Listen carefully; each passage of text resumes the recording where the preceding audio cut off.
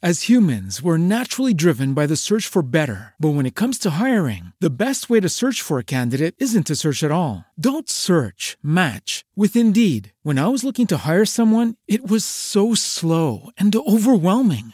I wish I had used Indeed. If you need to hire, you need Indeed. Indeed is your matching and hiring platform with over 350 million global monthly visitors, according to Indeed data, and a matching engine that helps you find quality candidates fast. Ditch the busy work. Use Indeed for scheduling, screening, and messaging so you can connect with candidates faster. And Indeed doesn't just help you hire faster. 93% of employers agree Indeed delivers the highest quality matches compared to other job sites, according to a recent Indeed survey. And listeners of this show will get a $75 sponsored job credit to get your jobs more visibility at Indeed.com/podcast. That's Indeed.com/podcast. Terms and conditions apply. And now, live from the bunker in the heart of the Ozarks, it's the critic, the geek, and the girl hosting a Shoe the Dough Network podcast. It's Sift Pop. Yay! Man, my hands smell like Arby's. And we've started another show. Wow. Like, it's all like Arby's up in my... You guys can smell that? Uh-huh. All right. Yeah, I'm sure it's we delicious, can. Right? We are joined this week on Sift Pop by our friend from Flick Freaks in the studio. Andrew's with us again. Ahoy! And good to have you. Thank you. You guys were chatting World of Warcraft, which I always find fascinating. You were like, it's always interesting to me, and I'm being completely honest here. It's always interesting to me when two people get together and they find this common thing that they both have had, interest in or whatever, and all of a sudden it's like this whole new level of geekdom, besties. Like all of a sudden you guys were like blah blah blah blah blah blah, and I'm sitting over here going, I have no idea what half of those words mean. That's how I feel whenever you talk about your list making with your friends. Right, sure. It's just pop culture. But yeah, which we had a jolly good time doing last time I was on. So it's my turn because it's World of Warcraft time. Yeah, we're both talking about World of Warcraft because they have different expansions that come out, and so we were trying to figure out where we both dropped off playing the game. I dropped off just after Mists of Pandaria. And when did you drop off? Well, I'm probably about 4 or 5 years in remission right now. But it's awful. I think I'm 3 or 4 years in. Because I got Cataclysm, I just didn't get into it as hardcore as I did whenever Wrath of Lich King was out. Because Wrath of Lich King, I was downing Arthas every single week. Yeah, you were. Yeah. I only downed Arthas once. See, boy, was that incredible. I started playing after Lich King came out. Oh, really? So my first expansion experience was Cataclysm. And then I went through that, and then that's whenever I just really got into the game. It was so much fun. Wow. And then they came out with their newest expansion, which is the Draenei expansion, kind of goes into the background of that like so group many of people. Words.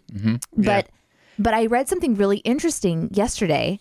So Blizzard and is it Activision, the group that does their... For what? For World of Warcraft. Well, Blizzard does World of Warcraft. I didn't know Activision was involved. I think Activision's involved in helping. But anyway... When the new release comes out, everybody floods back to the game to go back in. There's over 10 million people that were actively playing the game, and it's dropped net down to like 5.1. Mm-hmm. So they're experiencing this really interesting shift where they have lower numbers now of people that are playing this game monthly than has happened since before Lich King. Well, I'm sure that has a lot to do with the Lich King, Wrath, and Dornans and such. Very much happened. so. Yeah. Mm-hmm. You are trying so hard right now. I think when Arthas was down for the 5th time, I think that's probably what happened. I think it was just that he didn't upgrade his gear, but whatever. Yeah. That was actually whenever the first time I know we're really getting into this, the first time I downed Arthas was the time I did realize I had a problem. Like, and I'm not even joking, I'm like, I am playing this way too much.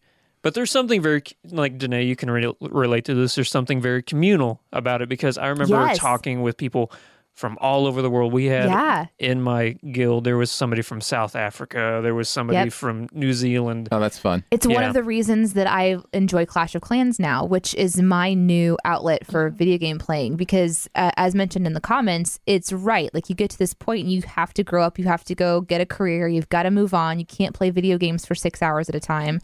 Are we talking about Clash of Clans? But now I've moved into Clash of Clans. Yay! Cue our Clash of Clans music. The Clash of Clans soap opera. These are the days of our clashing. These are the clashes of our clans. We have so much drama happening in our clan, so it's like perfect. Any new drama that you can get to since the music's on? Okay, so recently we merged with a new clan again. And so now we're the Shadow Walkers. And we're trying to like all join in with these people that we've only just met. And it's not going well. It's kind of going well. Stay tuned for what might happen next time on These Are the Clashes of Our Clans. Anyways. Yeah, you should stop that music. It's really annoying. No, I it's just really had amazing. That flashback of Days of Our Lives. That just Yeah. oh my God, I'm 14 in my grandma's house again. Stefano is still alive, just so you know. Oh my God, the fact you know that. Man, you're you my know- new hero. All right. So you guys ready to shoe a dough? Word. All right. So what Let's we're going to shoot talk the about dough. today is I'm really excited because we're going to talk about the new faith-based film War Room. We're going to talk about Mr. Robot, which was supposed to have had its finale This week. And think it was instead that- it got postponed because of some real-life events. And we'll talk a little bit about that too. And of course, we'll get to our buried treasure as well. But I do want to say thank you for joining us. This is a live or later podcast, meaning you can tune in live. And many people are, thanks to Bonnie and Ida and Britton and Humberto and Jen, who are all with us live. Or you can listen later in your podcast feed at iTunes, Stitcher, wherever you do podcasts.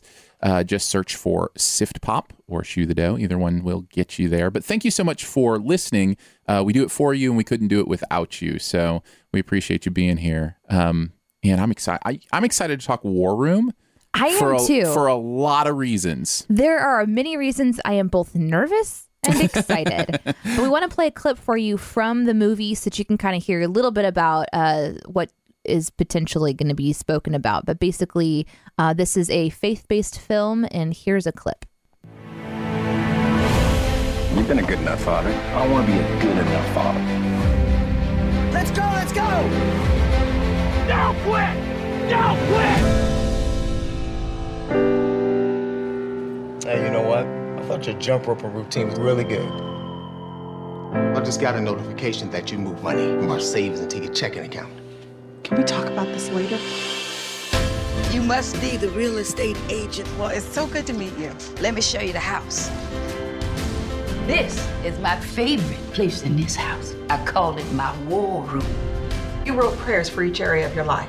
Prayer strategy.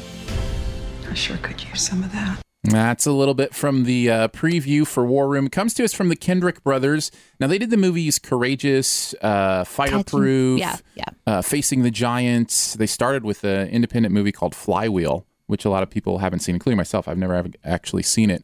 But they took the Christian community by storm because all of a sudden somebody was making, big movies for the big screen and saying stuff that, agreed with how they felt and, their viewpoints and their belief system. What's interesting is the three of us went and saw it last night together. I'm a lifelong Christian. Danae's a prodigal Christian. And Andrew, you would call yourself a former Christian, correct? And so we all have these different perspectives on a faith-based film that I can't wait to get into. So we like to start off our reviews with kind of like an overall feel of how we felt about the movie. So I'll start. This is the first faith-based film I've ever gone to the movie theaters to see. Wow. So I feel like I'm going to have a couple of things happen. There's a couple things that happen in my brain, and I can't decide where I've landed. But I think I've landed on I enjoyed it. So you go with liked it. With a question mark at the end. Because I'm still processing it. Liked it? Question mark? Remember how last time we reviewed Hitman Agent 47 and you guys did not like it at all? Right. I was like, I actually enjoyed it because I've never seen a movie like that before. I think I might be experiencing that. Like this is the first one I've gone and sat in a film and watched. So maybe I'm kind of caught up in the first time to see, a faith-based film. And so there's parts of it that I was really resonating with and parts of it that were like, sure, roll your eyeballs. So all right, we will get into... Is that like? Yeah, I would say you liked it. I liked it. I'm going to go with indifferent. Andrew, what would you go with? Disclaimer. I am obviously not the target demographic that this film is made for. Correct. And also, I've reviewed a lot of movies, also not to the extent as you, obviously, but I have reviewed many a film. And I can honestly say I have thought more about my review of this film than I can remember doing for any other film. Wow. Why do you think that is? Because I think it's because I know I'm not the demographic for it, so I tried seeing it from other perspectives, and I'm like, well, maybe I can review it as just a film. And I'm like, well, okay, it's not just a film to some people. It stands for moral principles and stuff like that. Right. So that's why I'm nervous about reviewing this one. Yeah. Welcome to my world. So I don't want to say I hated it, but I'm going to go with I didn't like it. Okay, so we'll go with disliked it for Andrew. As we get into this, I think it's only fair that we kind of separate, like you talked about the movie, into two categories, parts, right? It's two parts. One is obviously the sermon or the message or what it's preaching. The other is movie making, and this is the thing that I struggle with when reviewing these movies. Go ahead, Danae. Thank you. I'm already a little bit confused because I haven't seen these kinds of movies before. It's not what I usually go see because I don't like to go see movies, as you all know. Right. But is this preachier than normal? Because this Yes. movie was like straight up in church. Yeah. It was palpable.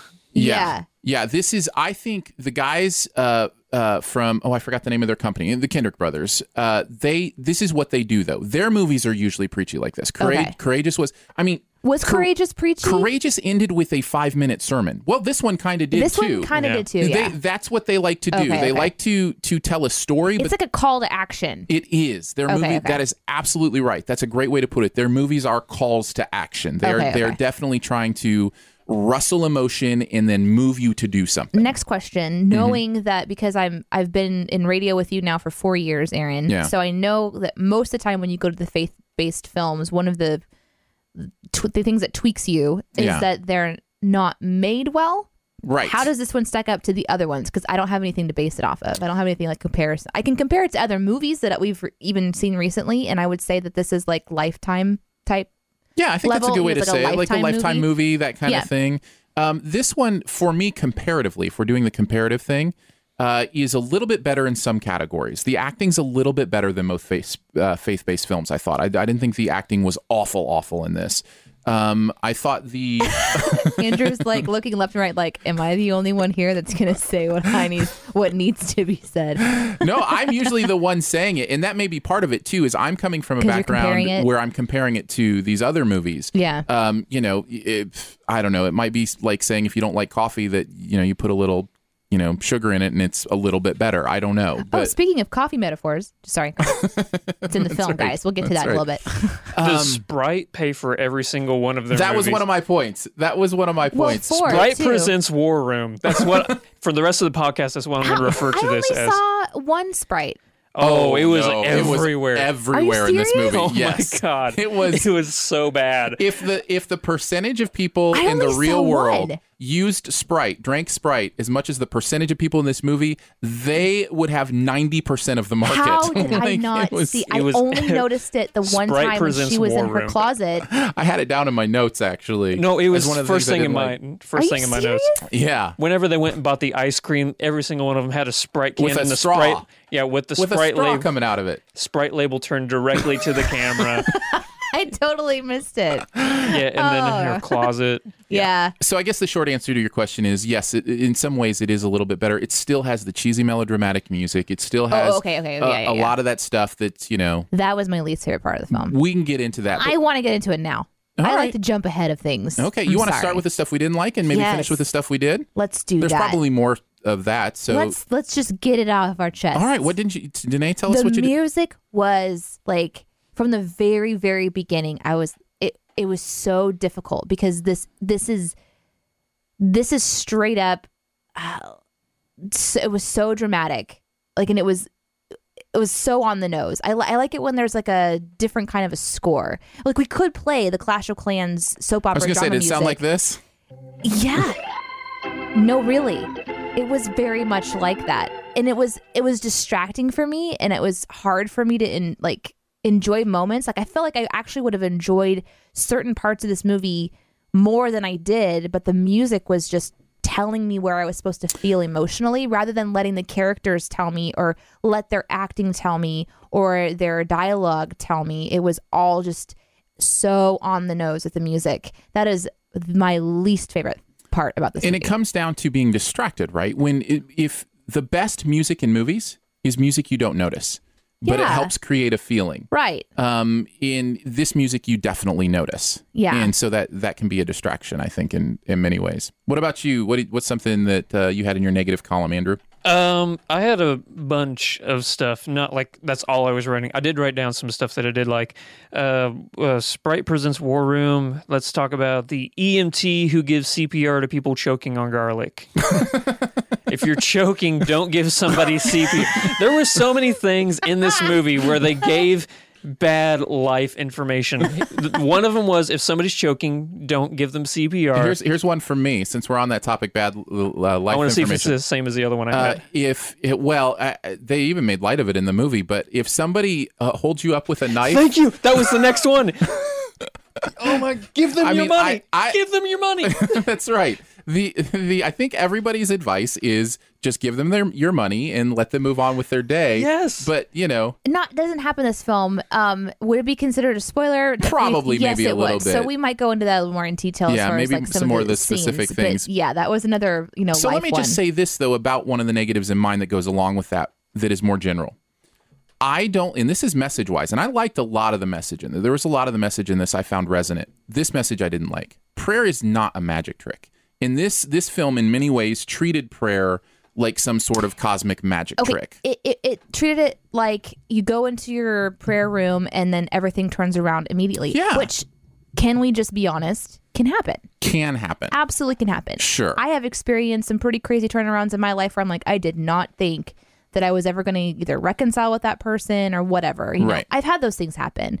So I don't want to, poo-poo on that. But for this movie, they definitely move things along. The dad deciding to, join the daughter with her project. There was 2 days before it turns around. There's just, they really compacted some things in there that really bugged me, but. Yeah, and again, I think I'd have to go into some spoilers to give a few more specifics, but there are several cases in this movie where prayer makes stuff happen immediately or makes stuff happen in general. For me, going to God and saying, giving it to him is letting him do what he wants with it. It's not directing him. You don't this direct movie God. Could have been a lot more mature in that way if they would have had time pass. Do you know what I mean? Like, go ahead and breathe with some time here. Like a montage. Right. Like, okay, so she starts praying in her prayer room and then years go by. But you know what I mean? Here's where my heart hurts. My heart hurts for somebody who gets in their prayer room, gets on their knees, gives it to God wholeheartedly, and it doesn't change because that's not God's plan.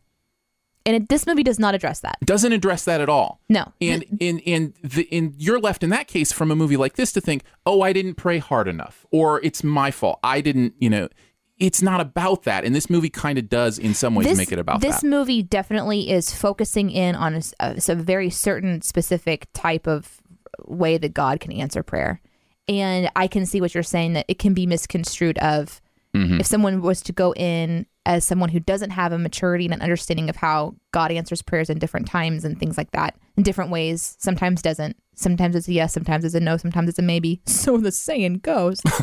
So this movie doesn't go into that direction. It definitely takes the angle of this immediate thing happens because you pray. Yeah. Another thing that I really got bothered by was at one point in time, there's the main characters are a husband and wife duo. I guess we can kind of give a little bit of a background. It's a husband and wife duo who are having trouble in their marriage. And there's this woman, a grandmother type figure who wants to pass on wisdom about how, you can not be angry and bitter in your marriage, but you can pray about it instead and things can change. And she kind of inserts herself into this wife's life and then begins to kind of pour into her. So that's kind of how this movie starts. And then so the wife character has this grandmother that she's talking with, this matriarch person, and then the husband character has his kind of workout buddy best friend. And at one point in the movie, they're talking while they're working out, and it becomes evident in that conversation that he's having trouble in his marriage. And his friend responds by saying, hey, man, what's going on with you and your wife? And the husband kind of is playing it off like he doesn't really want to talk about it or whatever. And his friend says something like, I'm asking because I'm a Christian. And that almost threw me like into like this anger moment. Yeah, what because tweaked your rage there? Your answer should be because I'm your friend. It shouldn't be like both of the characters, the grandmother character and this friend character, turned into these like nitpicky, digging into someone's life to find something wrong characters. And I have had that happen to me in certain circles in the Christian culture where they kind of like they dig in and try to find your sin, you know, and help you with it. But that's not actually well, I don't feel like that's what I'm called to do with my friends. I'm not going to jump into their lives and be like, so tell me, you know, dish on what's going on in your life so that because I'm a Christian. So it's my job. Responsibility. Yeah, it's my job to find out what's going wrong in your life so that I can tell you how to pray better. You know, like it just gave that weird message. Like I wish it's like they wanted to hit certain trigger words. They wanted to say Jesus and they wanted to say God and they wanted to say Christian. And in that moment, like really bothered me. Like his answer should have been, because I've been your friend since we were little kids and I care about your relationship and I want you guys to be okay. Is there something that I can do? Is there something I can pray about? There was a different way of approaching that. And that part really. And if really you're wondering me. why, you know, a lot of this that we're finding negative has to do with the message, it's because the movie is all message. You know, it is a sermon. And so that's a lot of what there is to pick apart, that kind of stuff. Do you have any, what else did you have that you wanted to throw out there on the negative side? Negative sides, I'll just run through them real quick. War Room by Sprite, EMT, give CPR, give the mugger your money. Is there really such a thing as competitive double Dutch? Yes, there really is. That's one of my that was a big one too. I have never seen so many white people, even like in an Andy Williams Branson concert, there has not been that many white people in one room at the same time. We get it, your feet stink. You don't need to tell us every 5 seconds. That was their big gag in the movie. A running gag, excuse the pun. Because of the gag, because the smell. I see what you did there. Thanks. Oh my God. It's really funny. But it's not really, I get the sermon taking the forefront because that's the main aspect of the film. And I think that's why I had such a difficult time reviewing this film, is because. Yeah.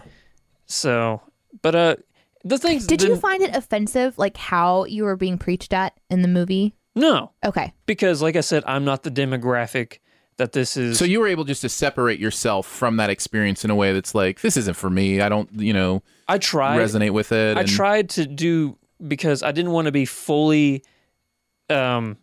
separated from the film. I still tried to review it as a film, but then at the same time, I'm like, well, it's not a film. It's a sermon. So it's a visual sermon. Yeah. Exactly. Yeah. So I think that's why I had the main problem with reviewing it and stuff. Like, well, the acting's not all that great. I really didn't like the acting. I don't like the actual script. The music is really overbearing. But then I realized, okay, it's supposed to be taking a backseat to all this other stuff. But I wish that they wouldn't do that, because I feel like this film had a lot of potential. People have really jacked up relationships, and you start this movie really hating the husband character, and then you discover that the wife character is equally, she's got her own stuff too. It's alluded to, so they could have done so much with that. And the kid, their child is suffering because the parents aren't paying a lot of attention to her.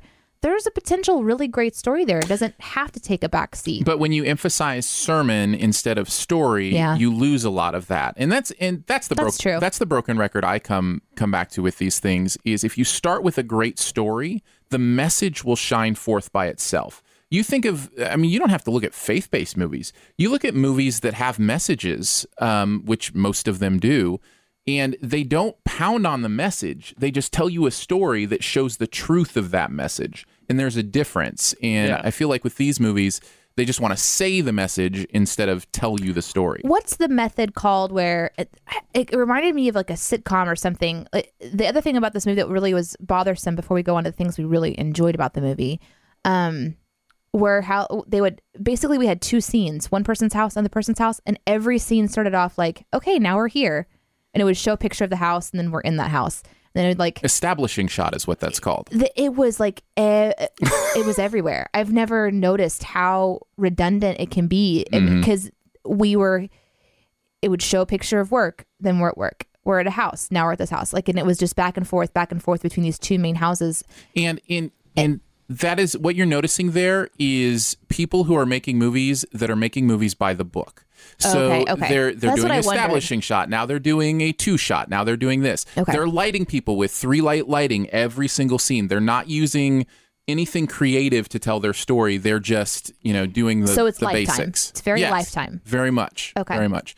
For me, the last thing I would say in the negative is I felt like this movie, my wife and I talked about this on the way home, did not use its emotion well. There are probably a dozen times in this movie where the emotion is way over the top.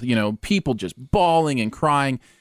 Those kind of scenes can be really powerful if they're used properly in context and in momentum. But when they're every few minutes, they start to become just like a beating drum. They become a little easier to ignore. Not only that, it was all either off or on. It was very binary. It was like either the emotion is full force or we're laughing at a neighbor who made a funny joke, Exactly. And it just kind of, the light switch clicked, on and off instead of taking us on a journey, like an emotional journey. In that way, was it like the, ABC for movie making? Establishing shot, emotion, no, in fact, humor. In fact, that's one way. That would be the ABC for storytelling that they didn't do. Okay. They didn't understand, the 3-act structure and how you build momentum in a journey and emotion and story.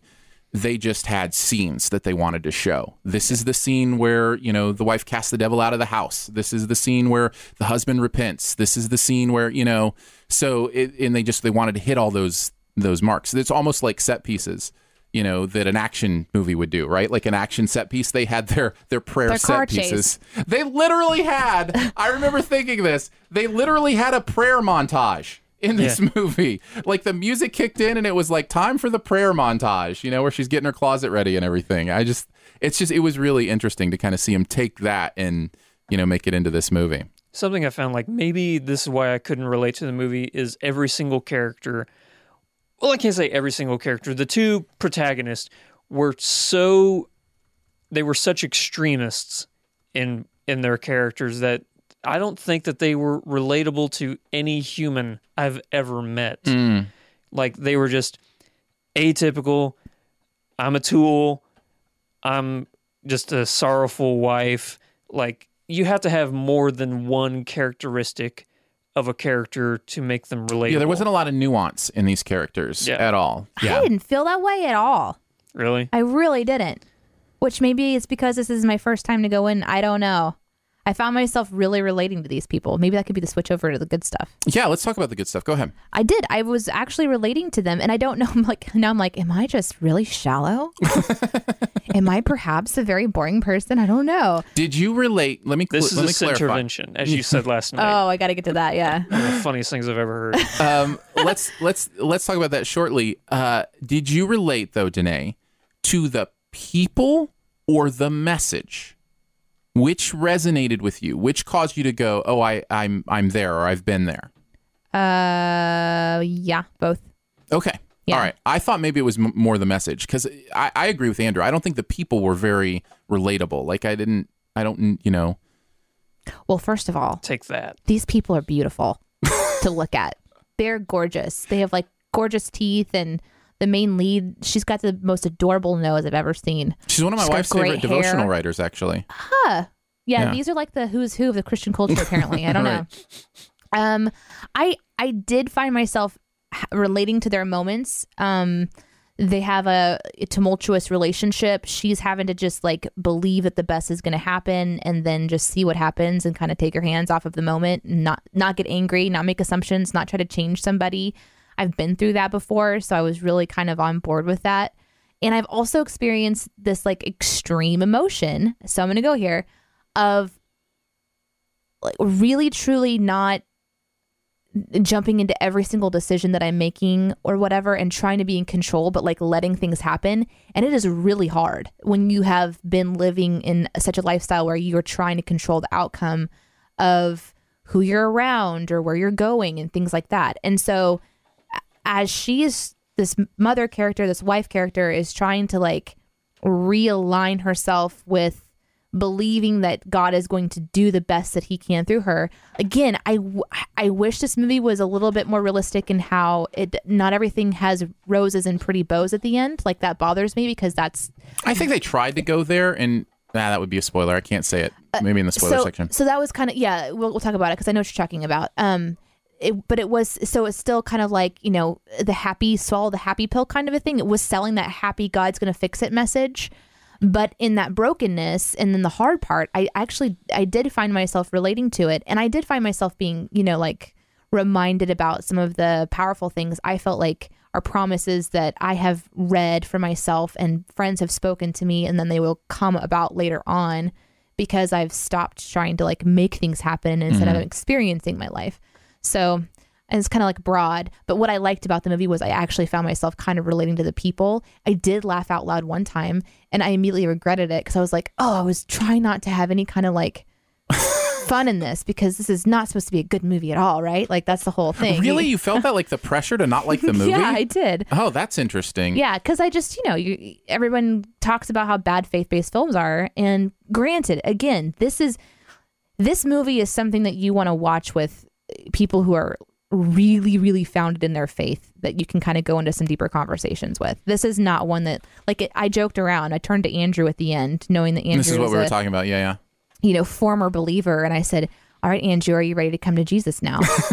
You know, because it was just such, I mean, this movie preaches at you. It is a preaching movie. So they do beat you over the head with it. Yeah, it's very. And I know that's not that's a terrible way to say it, but it just felt like there were parts where, like, I know, how can I say this without sounding like a douche? Say what's on your heart, man. It felt like, I get it. I will say this: the message that I don't want to call it the sermon, but the actual message behind it was fantastic. I did like that part. I'm like, okay, yeah, these people were going about their marriage wrong.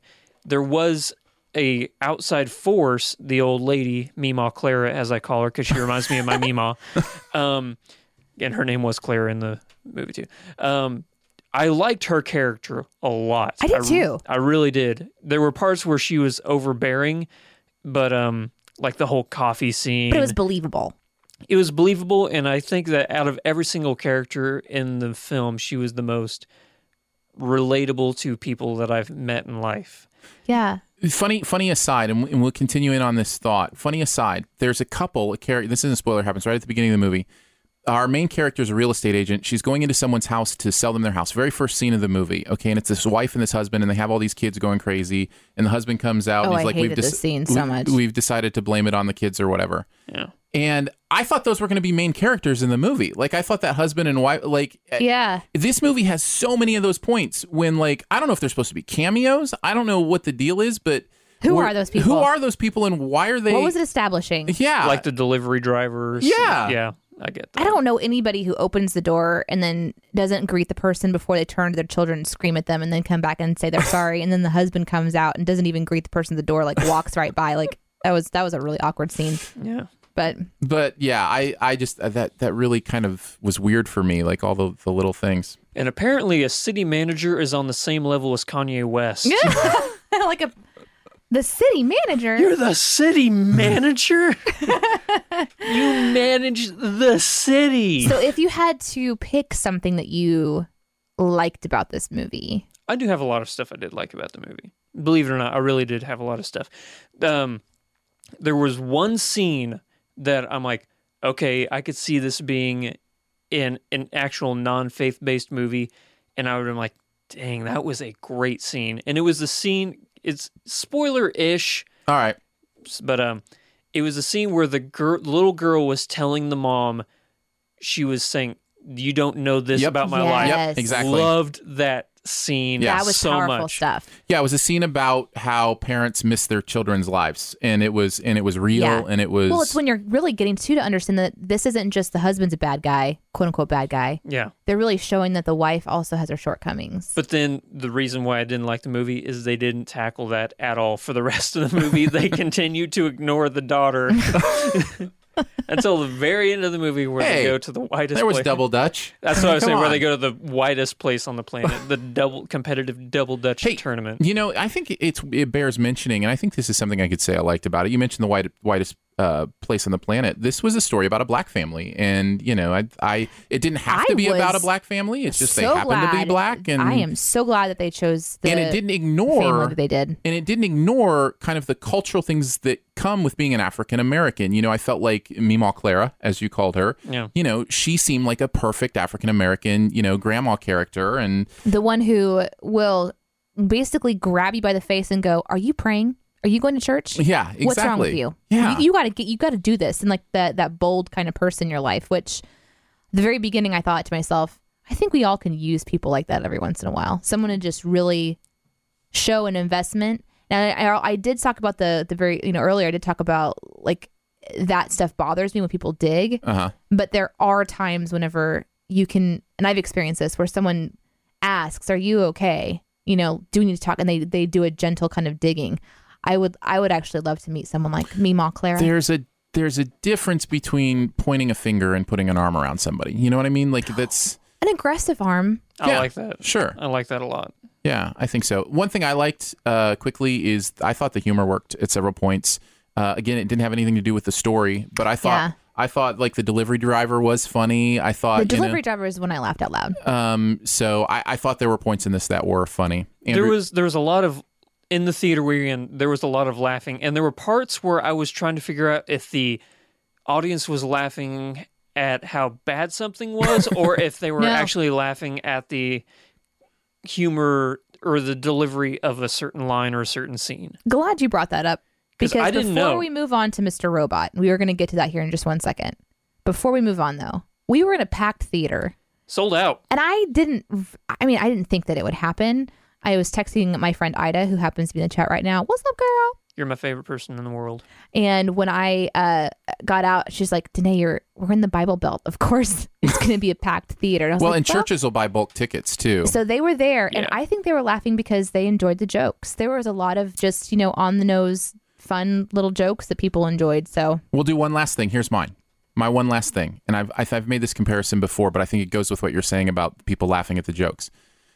There is an audience that they are going to that will eat up whatever they give them. Yeah. And they'll laugh at all their jokes. They'll, you know, raise their hand at all the messages. There were no amens, though. You didn't hear any amens? I thought I any heard amens. a couple. Okay. But this reminds me, this is my one last thing. Like you mean in the theater you heard somebody say, I didn't hear anybody say it. This reminds me of another niche director, Tyler Perry.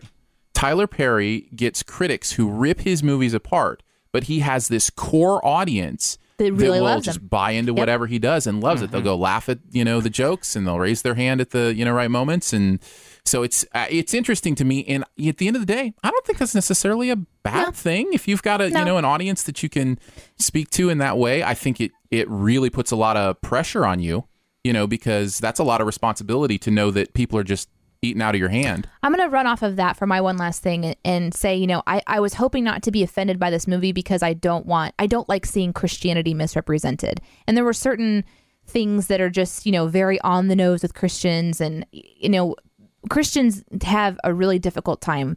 We're very, very judged as a group of people. And some of us aren't necessarily...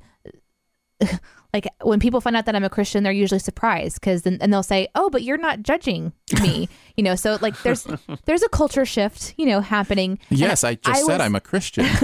I was that's what we're not supposed to do that. But there is a shift that's kind of coming, and so I was afraid going into this movie that I was going to be offended for my fellow Christians. But my one last thing would be that for all of the cliche things that happen, the, you know, drop that knife in the name of Jesus, the casting out of Satan of your home. I've done those things before. Not necessarily the knife thing, but I have heard stories of that stuff happening before. You know, even though they're third-hand and second-hand and third-hand stories, you hear about these things happening in Christian culture, and I think that they're very brave to bring them to the forefront And I do believe that all those things are possible. Like, I do believe that everything in that film is absolutely possible, that the emotion is absolutely possible, and the message is real. And that's my one last thing. Andrew, what was your one last thing? Well, I realized that this film, like you were talking about Tyler Perry, he's found I don't want to say niche. Niche is a bad word. He's found a demographic. Sure. And I like that this demographic in this style of film actually exists, because if there was nothing but people making films and television shows for the general populace, we wouldn't get the stuff out, I don't want to say left field. We wouldn't get the stuff for certain people, because sometimes there has to be things made for a group, for a culture. And I do like that, and I do appreciate the fact that this genre does exist. Good. Very good. And overall, everybody kind of sticking where they were? Yeah, I still think I like it. I think I would recommend it to people who are really secure in their faith and are not offended by really, really direct Christian message. I think that's the easiest thing to say. It's definitely for the church. Oh, like yeah. it's well, not not for everybody in the church. I think this movie would be very offensive to some people. That's true. That go to church, because it's just so much preaching. Mm-hmm. Yeah. Do you think that it could have been a deterrent for, like, say hypothetically you had someone like me who was not religious and you showed them this film, do you think it would have been too overbearing for them and they would have actually been deterred away from attending a church in some ways? I feel like if I was to tell my friend, hey, I want to sit you down and watch this movie, that at the end of it, they would be ready for me to have the "Are you ready for Jesus?" conversation. Yeah. Like, you know what I'm saying? Like, this would be part of that, like, evangelical thing where it's like, okay, do you believe that God can do this? And, you know, so I think it would make some people uncomfortable. I'm of the mindset that kind of conversation is for a very personal moment between, you know, if I'm going to be involved in someone's God journey and it involves this movie, I'm open to that. God, sure. Okay. You know, whatever you want me to do, but it'd have to, like, I can't imagine using this as a tool to reach somebody because it's so much to swallow, you know? This film is for the demographic that are people that are already strong think so. in their religion. I think so, because there's so many. This is so many sermons all in one movie. This is like a super, super high density religion, Christian conversations over and every scene. And it just gets and it builds and builds and builds and builds until the last 5 minutes of the movie is a call to our nation for people to rise up and get their own war room and head out into the politics and head into the schools and head out into work and head into your home and, you know, and really embrace the power of prayer. And I do believe that that's possible, but I think that this is so thick with it that it could definitely be offensive to some and confusing probably. I'm talking from the experience of having not always been a Christian, and this movie would have like really offended me at some points in my past personally. But yeah, man, I have loved this conversation. Me too. And Andrew, I have to tell you, thank you for being part of this conversation. I know that wasn't easy. Like, I know, and I could tell you were struggling with it even, you know, before you came in. And there's so many things, like, if I say this, I don't want to hurt people's feelings, and I don't want to deter people from their religious beliefs, because that's not why I'm here. I'm trying to critique a film while at the same time being respectful to people's beliefs. I think you've done a great job. It's been difficult. And like we said last night, this is your sinnervention. Yep. We locked the door. One of the funniest things I heard, I giggled at that for like the entire time I was at work. Yeah. Yep. Because at the end of the movie theater, the best thing to do is to turn to your non-Christian friend and be like, all right, it's time for you to bring your heart to Christ. This is your sinnervention. And you cannot leave until you find Jesus. Thank you so much for making this podcast possible. We appreciate all our supporters, both those who listen and those who support financially. You may not know this. This podcast happens because people give to it on a monthly basis. We do that through Patreon. Patreon.com/Aaron and Danae. If you thought about, going over there and dropping a buck or two our way, thank you so much. It's really easy to do. And again, it may just seem like $1 a month isn't anything, but for us, it literally keeps us going. Really cool story from someone who shared their experience with Shoe the Dough on Facebook. She went to iTunes for the first time. She figured out how to do podcasting. and she searched for keyword positive affirmations, and Shoe the Dough was one of the suggested podcasts. She had no idea that she actually knew the people who were hosting the podcast, and she began to enjoy it and then researched who we were. So you made that possible just by giving your monthly gift of support on Patreon. So that's Patreon/Aaron and Danae to give whatever you can each month to help us keep going. Because we're making some splashes in the iTunes sphere, apparently. I'm also loving that we're so close to a third podcast every week. We're so close. The Sif Pop podcast has broken out. Shoe the Dough is, the dream is of being a podcast network, and it's so great to be able to take this to launch these weekly podcasts. And we're really excited about launching New Music Digest as a weekly podcast coming here soon. But we need about $35 more dollars a month. Not far now. Not far now, and we appreciate every little bit of support. So thank you for that. All right, I think we're going to move on. All right, we're going to be talking a little bit about Mr. Robot, which is a USA show that we've talked about before a little bit in our Sif Pop podcast conversations. It is a darker, more HBO-like.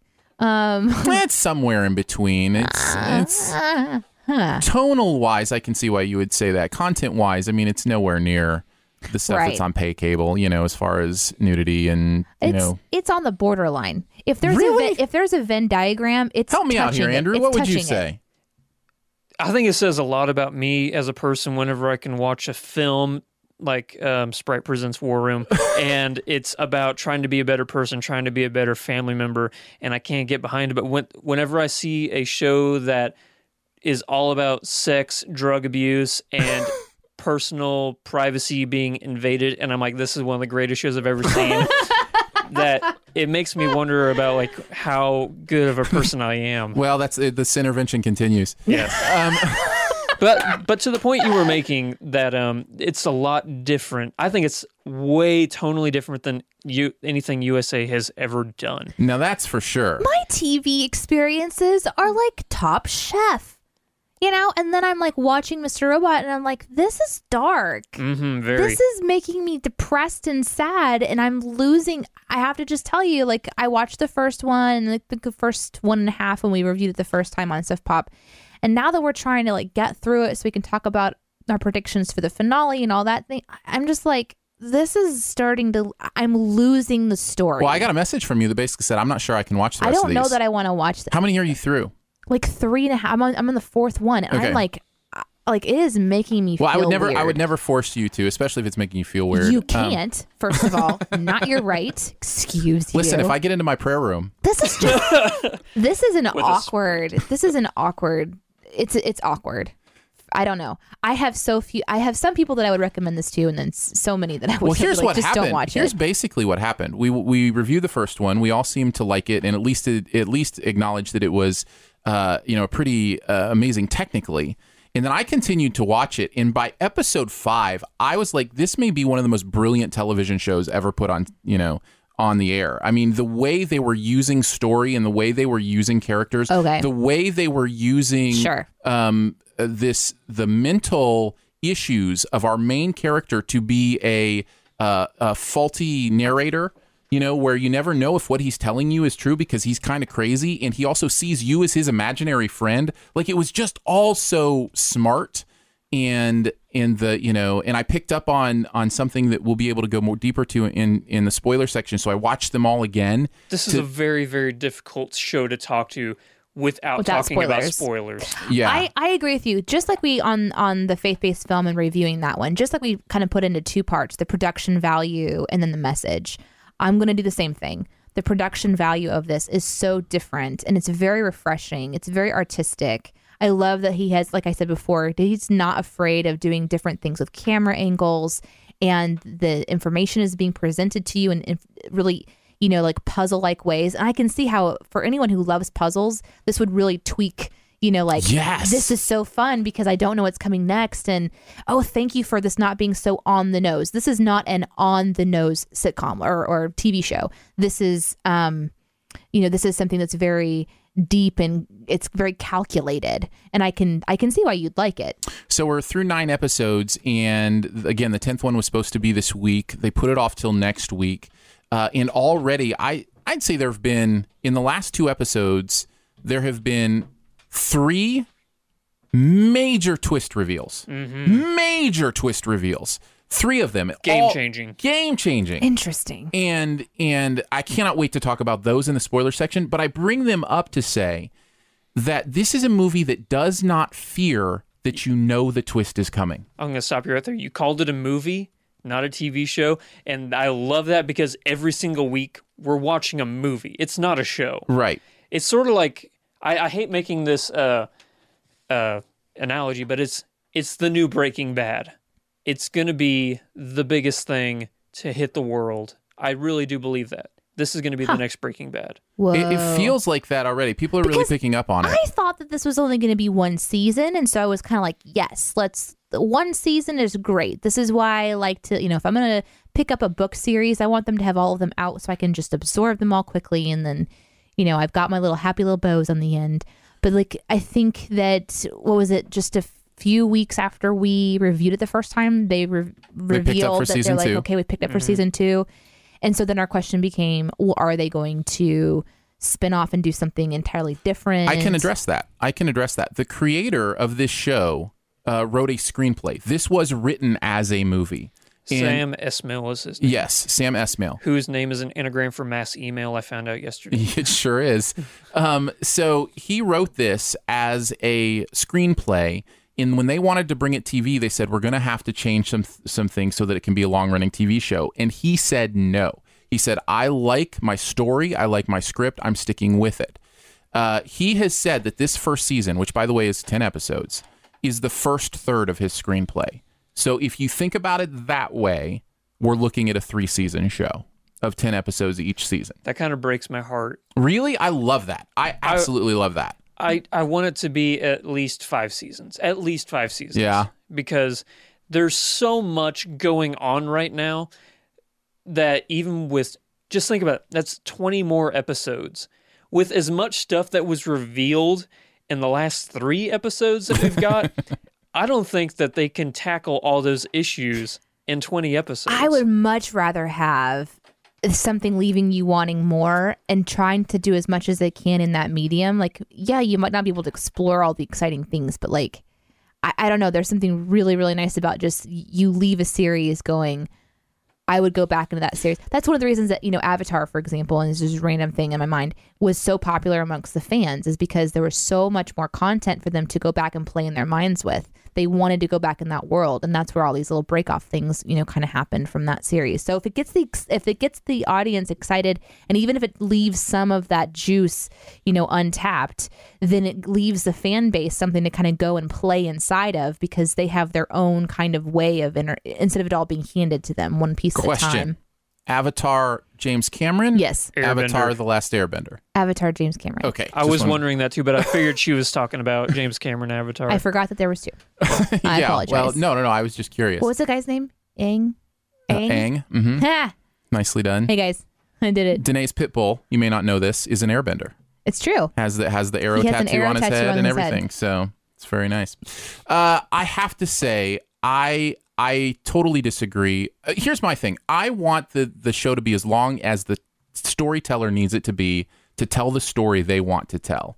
Because at the end of the day, it's not about me. It's about them telling a good...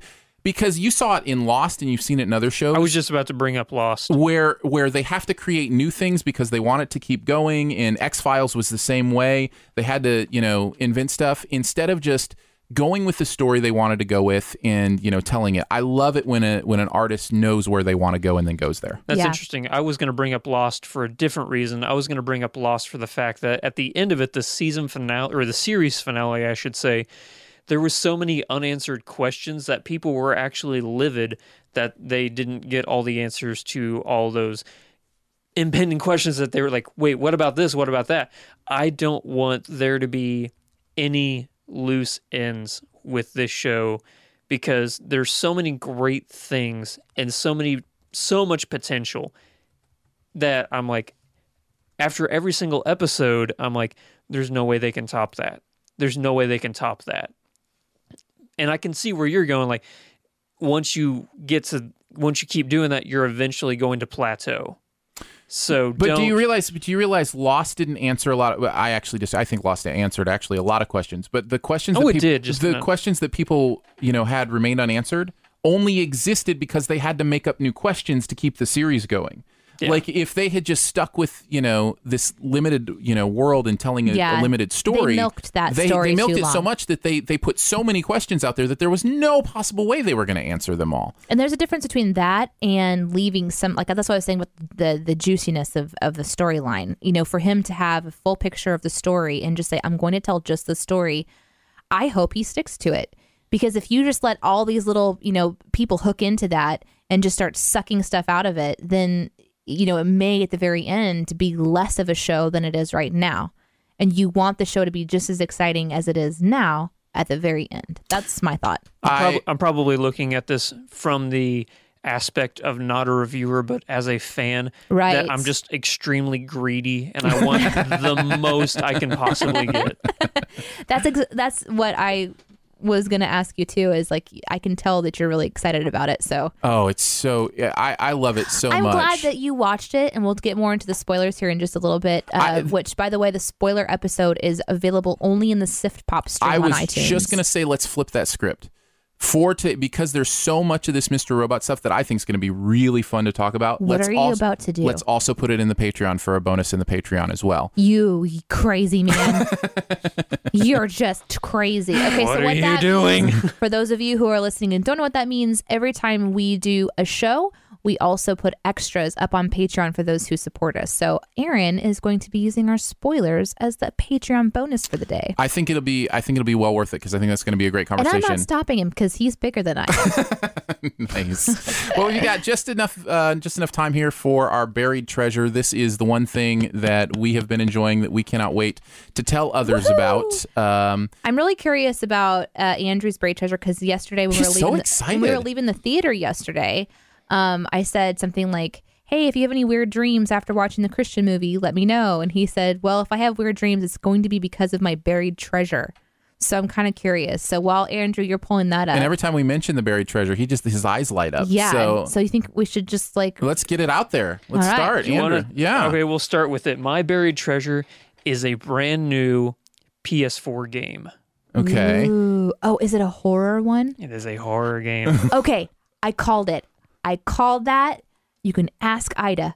I called her last night to digest this movie that I watched. I told her what you said, and I was like, he likes to play some horror games. So I'm wondering if he's watching a Jesus film, playing a horror game, and he's going to have really interesting dreams. So what's the game? The game is called Until Dawn. Okay. And it stars Rami Malek from Mr. Robot. Oh, interesting. It also stars Peter Stormare. If you know who that is, he was in Constantine. He was the devil. He was in The Big Lebowski. He was one of the nihilists. He believes in nothing. And the main character from the game is Hayden Panettiere from Heroes. Oh, cool. The game is created by Supermassive Games. They've done a lot of fantastic games. The way the game is set up, I'm going to give you a rundown of it. It's a butterfly effect game. Okay, so every act you make impacts the rest of the game. Exactly. In many ways. And they do it better than I've ever seen a video game do it before. So do you feel like you could play the game 20 times and have it be a completely different experience? Different game. But and it's horror. I don't want to be scared. I want Danae to play this game so bad. Are you kidding me? Like really bad. You could not pay me. And I'm going to tell you why I want her to play this game. Because at the beginning of the game, you say... The game asks you, what are you afraid of? And you're like, I'm afraid of clowns. I'm afraid of lightning. I'm afraid of ghosts. I'm afraid of drowning. I'm afraid of the ocean. And it builds a game around your fears. Are you saying that you want me to put in sharks? Yeah. That's what you're saying. Because I did that. Okay. That's terrible. The game is... That's terrible. I'm going to give you a rundown of the plot of the game. It's... I'm starting to sweat. 6 friends who go to a cabin in the woods for a vacation. Oh, of course it is. No, okay. It builds around the whole cliche of what you see in horror films. Yeah. But it does it right. Yeah. It does it so right. If you're on my Flick Freaks YouTube page, I'm doing a full playthrough right now, and I just finished part 5. Part 5 was the scariest out of every single like section of the game I've played. Like, I actually paused the game while I was recording it live, recording this game for all my viewers. Paused the game, had to take a 5-minute break because I was so unsettled by what I was seeing happen on the screen. That doesn't appeal to me. Like, I've always been weird like that. I'm with you. I don't play horror games. Being afraid isn't something I seek out. It's the adrenaline rush, right? It's like that. But you review so many horror films. So. I do, and I make a disclaimer on almost every one that it's not my favorite genre. It's not. I hate it, but you do it. No, because I had so many requests. Like, that's all my channel was, like, play Until Dawn. And I'm like, fine, I'm going to play this game. But I'm loving it. I really am loving it. Because So is it terrifying all the time? No, not all the time. Just like level 5? Yeah. And what I really like about it is all the characters. Comedy in between the terror. All the characters, they fit every single cliche that you would see in a horror film. There's the cocky douche jock. There's the super slutty girl. There's the one prude girl. There's the geeky guy that everybody's supposed to love because he's so witty. And then there's like your main hero female protagonist. It sounds like The Cabin in the Woods, like the movie almost. There's a lot of some similarities, homages to Cabin in the Woods. Because even that movie Where It Goes is kind of like pick your fear and we'll deliver it. Love that movie so much. But I really, I had to find out what I'm gonna have to do to get Danae to play this game. Danae, it's only a little bit of horror. It's mostly comedy. In fact, the full title is The Three Stooges Until Dawn. Okay, here's the thing. I understand that my reaction to things that frighten me are super entertaining because I also get entertained by my like reactions to being. But when I am afraid, my reactions are not funny. Yeah. They are violent. I am not even kidding you. It is totally R-rated. I mean, thank you, Lord, that you love me enough to forgive me for the things that come out of my mouth when I'm afraid. Like let's just pretend like I'd come over to your house. I'd sit down in front of your little gaming system. We'd turn on the video, say hi to the audience, and Danae starts playing. Your equipment would be destroyed. Like, I would just pick things up and chuck them. I'd be like, it would not be good. Yeah. Last thing I'll say about the game: 7 characters in the game. Every character can live. Every character can die. Choose your own adventure. By shark fun. Death. Nice. Excellent. I'll go next. Whew. My buried treasure, under recommendation from a good friend, I watched a show called Unreal. This is a show, I think Lifetime puts it on, and it's about the behind the scenes of a like a Bachelor type reality show. Dating shows. Yeah, like one of the dating shows. I was interested in seeing that one. I was interested when I had seen something about it because I thought it was like a parody or something like that. It is not a parody. Like, it is gritty and real, and it is heartbreaking. I've heard that. And dark. And it really takes a look at what happens when people are completely manipulative, completely don't care about others as human beings, just care about their own, kind of that typical Hollywood mentality that you hear people talk about where it's just dog eat dog. And I have to say, there was a lot I didn't like about this. And definite content warnings. I mean, it's a completely different tone as Mr. Robot, but same kind of content warnings that you might want to know about. But there's something about exploring that part of human nature where you go, don't let me ever be like that. Let me be as far away from being like that as possible. And what I love about the show, and this is the reason I want to bring it up, is it's willing to look at the actual consequences to treating people like that. It looks at them as real consequences and not just something that's funny to make a smart aleck remark and not care about somebody, which is, really devastating. Some really devastating stuff in the show. So it was also 10 episodes, and I watched the whole season. Worth the watch of somebody who would have to actually pay to watch it. Like, they'd have to go on Amazon to buy the season. It would depend on the person.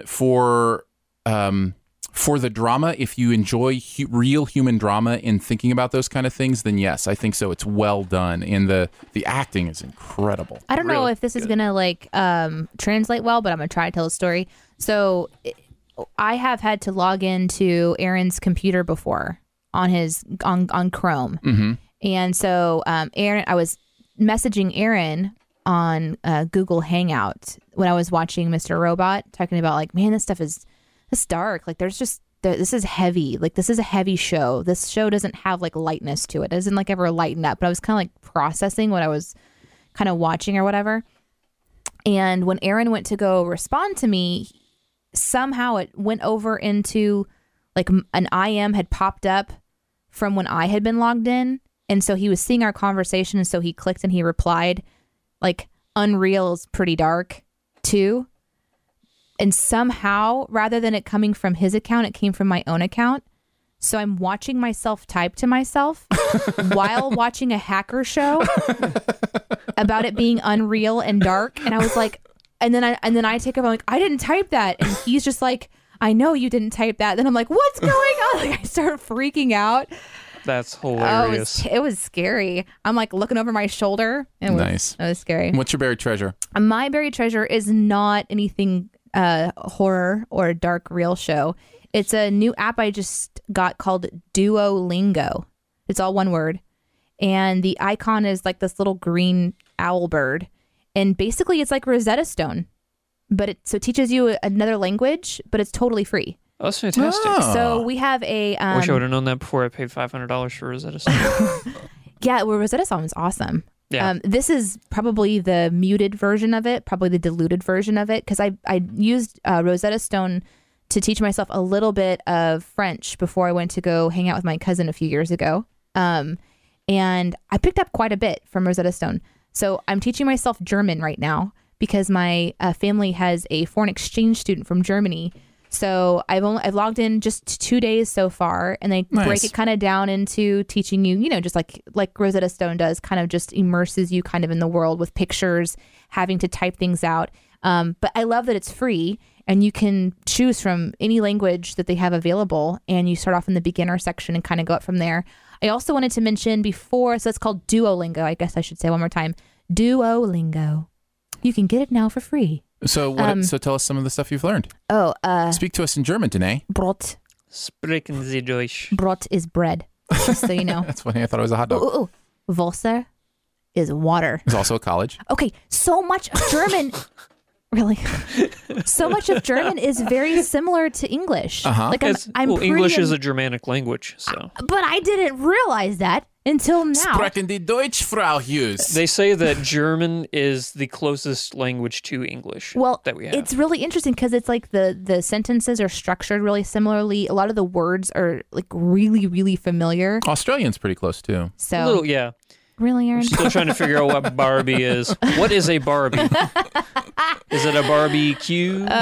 One of the things mentioned in chat just before we go on with our final thing here on the buried treasure, Ida wanted to mention she's watching Sense8. I have heard good things about Sense8. So I wanted to mention that for the so chat many room. things I'm trying to catch up on. I'm also trying to catch up on Josh, our geek. Josh mentioned that Wet Hot American Summer.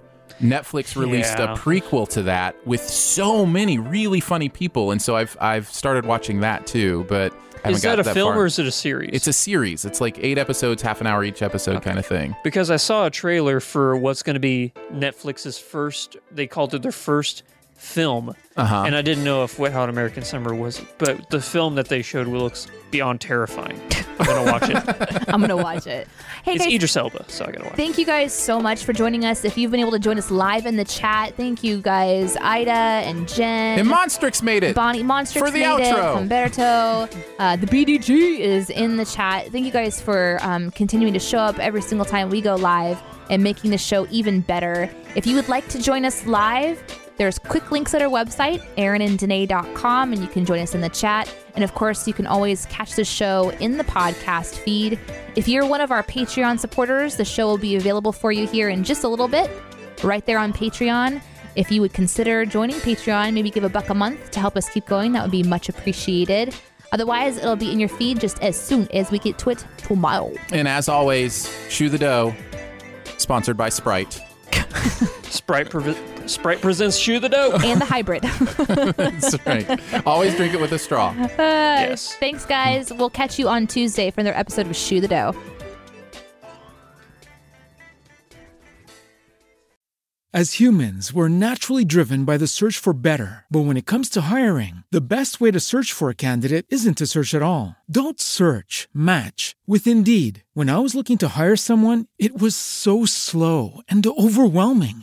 I wish I had used Indeed. If you need to hire, you need Indeed. Indeed is your matching and hiring platform with over 350 million global monthly visitors, according to Indeed data, and a matching engine that helps you find quality candidates fast. Ditch the busy work. Use Indeed for scheduling, screening, and messaging so you can connect with candidates faster. And Indeed doesn't just help you hire faster. 93% of employers agree Indeed delivers the highest quality matches compared to other job sites, according to a recent Indeed survey. And listeners of this show will get a $75 sponsored job credit to get your jobs more visibility at Indeed.com/podcast. That's Indeed.com/podcast. Terms and conditions apply.